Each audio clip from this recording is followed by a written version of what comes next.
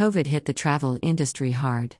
Due to the restrictions and limitations, the only traveling some of us did was from the bedroom to the living room and back.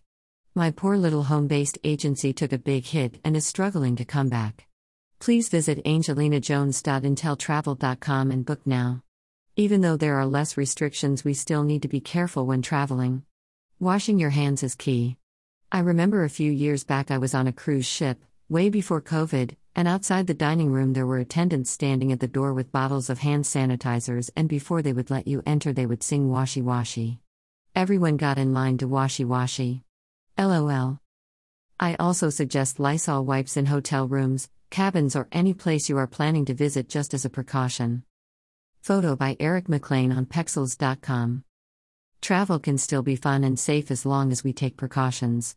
I'm pretty sure some things will never return to normal, which is okay as long as we can still be free to go and discover the world and continue to check things off our bucket list.